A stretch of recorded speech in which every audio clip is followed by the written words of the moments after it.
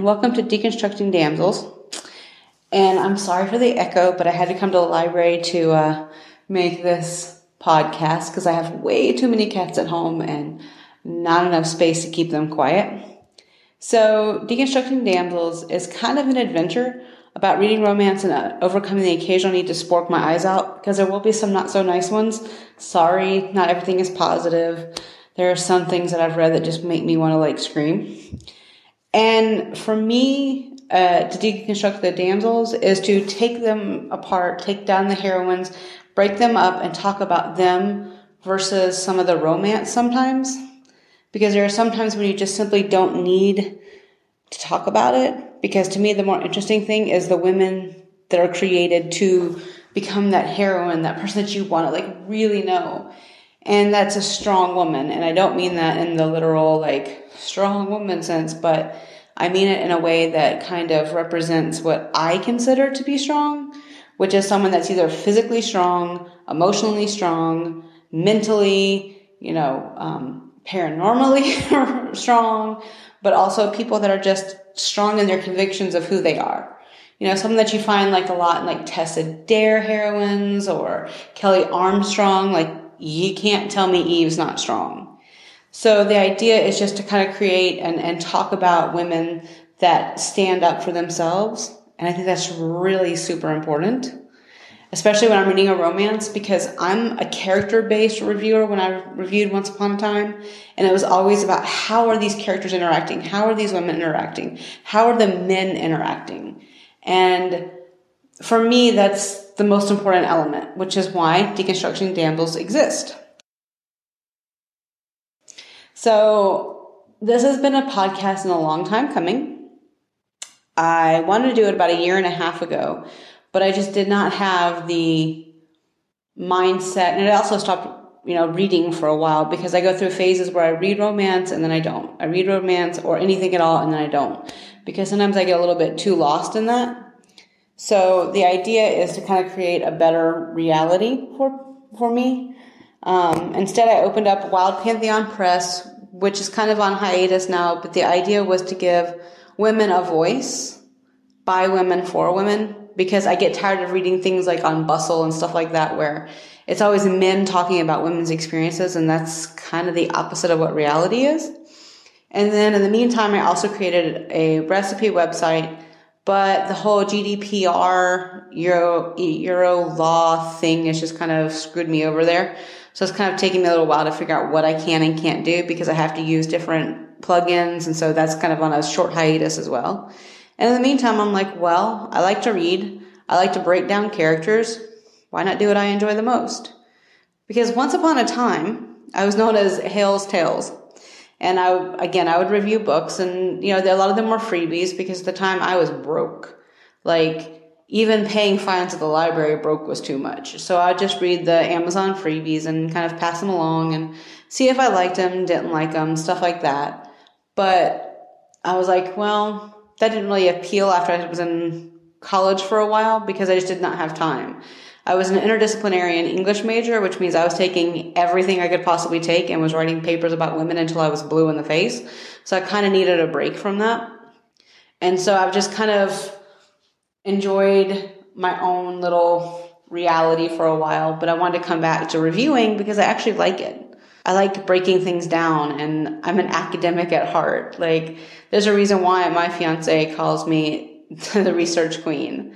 Because even these notes, guys, I have notes for this simple introduction. I have notes for everything. My notes have a table of contents. Yes, they do. Because that's just how academic-y I am sometimes. Not always in the terms, but in how I break things down. That started in 10th grade when a teacher taught me how to make bullet point notes, and I've loved her ever since. Some of my other favorite characters are people like Jen from Jennifer Estep's Elemental Assassin series. Oh my God, I love Jen. I've got to get back into reading those, but I love Jen. She's such a badass. I like the fact that she, and you've got Mercy Thompson, who I've only read the first 6 in that series right now, because again, I took a break. And then Eve, again, from Kelly Armstrong's Otherworld series. These are all women that are powerful in their own right, and they don't run from it. But they're not the only ones that I read. Like I said before, I love Tessa Dare. I love Courtney Milan. I really enjoyed her Duchess. No, The Governess. The Governess, that was the name of it. I like The Governess. It's been a while, pardon me.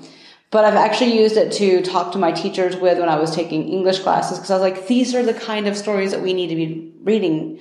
And so it really paid off for me. The topics for the podcast, that's going to be a little bit interesting, because it's going to talk about not only their traits and what makes them cool, badass, where they're like the trope is, or like where the little niche is, but it's also going to talk about their friendship circles. It's going to talk about like family stuff. It's not just about the romance. That's very important, but it's not the only one. And also, like, if there's any things that I think relate back and forth and stuff like that. So I kind of want to create a little community in that way. I like to kind of make a little social diagram of my own in my own way. Romance is important, don't get me wrong, because I love romance, but I don't just like sex. I like the little teasings that you get out, like the verbal foreplay, the banter. I mean, there's a reason why Benedict and Beatrice are my favorite characters of all time when it comes to that whole relationship. Like, I was reading The Duchess Deal, Tessa Dare, the other day, and I really, really loved the play and the banter and stuff like that. So that's definitely on my to be reviewed list at some point too. But the idea is to create strong connections and strong, powerful things that make me want to go, yes. And then anything else that strikes my fancy. It could be something like their catchphrase. My Fair Lily. Lily's favorite catchphrase is crumpets. And when I do the review, I'm going to talk about that because it absolutely made me laugh. It kind of stuck out to me. And then I have a couple of subgenres that I will probably be reviewing most. And that's paranormal romance. I actually took a class on that in college, and I wrote a paper on the rise of the alpha heroine, which had Elaine Wilkes and Janine, I'm going to say that wrong, Frost, and they let me interview them. So I like that kind of stuff. I enjoy those kind of women. I enjoy the power, and it kind of falls in with the UF too, because I love urban fantasy as well. Sometimes they kind of cross over. It just depends on sometimes where they put them on the shelf in stores and libraries. And I enjoy the paranormal humor. People like Linda Wisdom, Gary Bartlett, Mary Janice Davidson, Michelle Bardsley, and I like how they can all kind of, you can imagine them in each other's little world. Like, I can't really see Queen Betsy as a scholar, but she'd definitely fit in with like the Broken Heart Oklahoma series. And Gloria St. Clair would definitely be able to join them, because she just has zero fucks to give. And Fred the Mermaid would probably get along really well with Jazz Tremaine. I can just see those two really hitting it off, getting annoyed by people. But there are certain books that I won't cover. See, there goes my pages turning.